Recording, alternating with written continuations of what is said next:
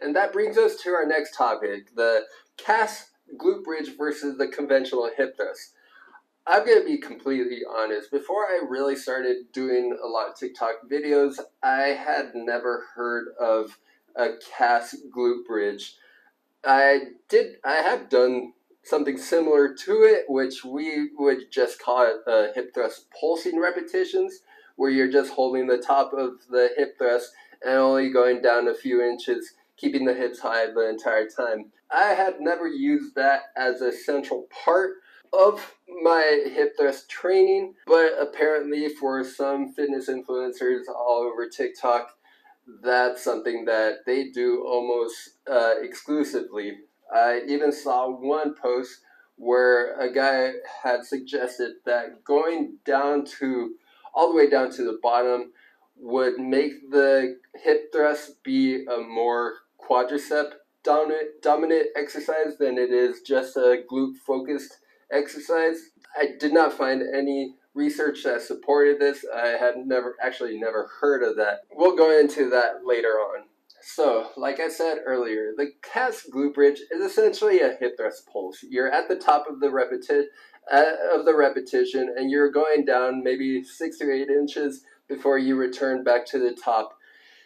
The theory behind this has to do because the glutes are maximally activated at the top of the hip thrust as opposed to at the bottom. So these influencers think that since you're keeping the hips high when the glutes are maximally activated, that means that you're going to get the most amount of glute growth or strength, if that's what you're going for, by keeping the hips high. This, in my opinion, if your aim is to keep the hips high, I probably wouldn't be doing the cast glute bridge using free weights, because with the free weight version, you're still having to start at the bottom of the hip thrust, pushing the hips all the way up to the top and then keeping them up high. I'd rather have the exercise be done on a Smith machine, where you can already start at the top position, pick them up, undo the locks, so you could keep the hips high the entire time and not have to worry about starting all the way from the bottom and bringing them up.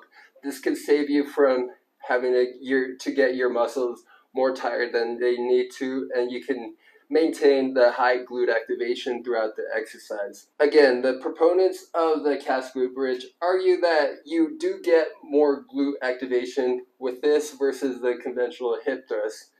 That is up for debate, and actually the research doesn't support this, just because it goes against the commonly shared theory by experts that a longer range of motion uses the most muscle activation. So think of it as if you were to be doing a squat, a deep squat. At the bottom, as you're rising, the muscles are having to work more at the bottom part of the squat than they are when you're returning up to the top. If you notice, as you're from the quarter squat up to the top of the squat, you feel that it's a lot easier than it was when you started from the bottom of the squat up to the middle part of the squat. And that's the whole theory behind using chains or bends. The variable resistance training,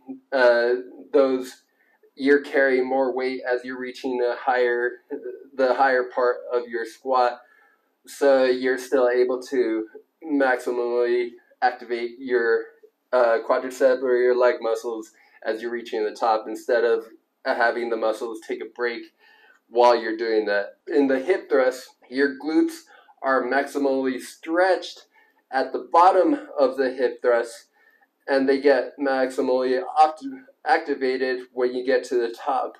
So you're basically forcing your muscles to work from all the way down here, bringing it up. The tension gets higher and higher and higher as you're reaching the top, versus just keeping the hips high for the whole repetition. The benefit with the conventional hip thrust is the longer range of motion, and the research has for decades supported that longer range of motion leads to greater hypertrophy.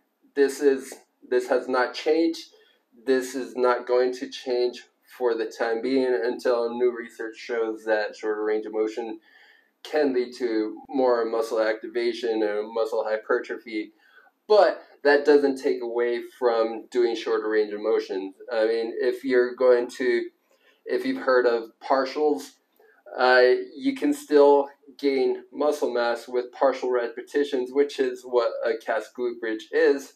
That's why I'm not totally demonizing or discounting the calf glute bridge versus the conventional hip thrust, the full range of motion of the hip thrust. Also, the muscle stress is higher when having to overcome the stretch position to a contracted position. So your muscles have to work for a longer period of time. So if you've looked at muscle fibers, there's a sliding filament theory where you've got fibers that are sliding in and out.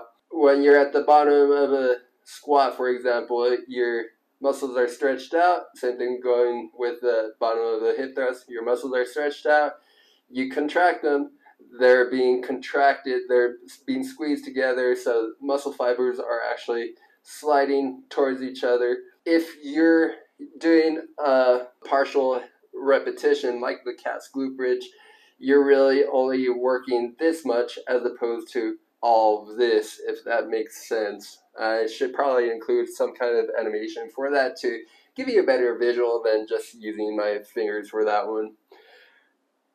Finally, the great benefit that I do see with the calf glute bridge is that you can overload it versus the conventional hip thrust. So you can be using more weight than you would doing the cast versus doing the conventional hip thrust, because you don't have to worry having to go all the way from the bottom up to the top. Again, you can start with at the top position using a Smith machine, using more weight than you would with a conventional hip thrust, therefore forcing your muscles to have to work overtime for a longer period of time. And if you're doing a higher repetition, like a 12 repetition set, that's going to be a lot of stress that's being put on the glutes, especially with an overloaded weight. So you can, in theory, be developing more muscle mass by doing that. But again, in my professional opinion, should it be calf versus conventional hip thrust? I don't think that's the right argument to make. Both are awesome exercises. So I would say, how about doing calf glute bridge and doing conventional hip thrust? Also doing single leg hip thrust and doing hip thrust with a loop band around the knees. And doing deficit hip thrust where you've got your feet up on a bench. That I would probably do really lightweight, or just the barbell, or just body weight with a loop band, or doing deficit hip thrust without a loop band. Also, you gotta do hip abductions, hip adductions, RDLs, squats. You gotta add all these types of exercise that will help contribute to overall glute growth, so you're hitting all the fibers everywhere and getting the full amount of glute growth or strength growth. And doing the whole thinking of A versus B, B versus C, C versus D is never going to be a good option, especially for strength and conditioning or even with nutrition. Instead, think of doing A, B, C, and D, depending on how much time you're willing to dedicate to the gym, to your workouts. Maybe you'll probably just be able to do A, B, and C. And that's basically all I have to say about the calf glute bridge versus the conventional hip thrust. Stop thinking of this or that. Start thinking this and that.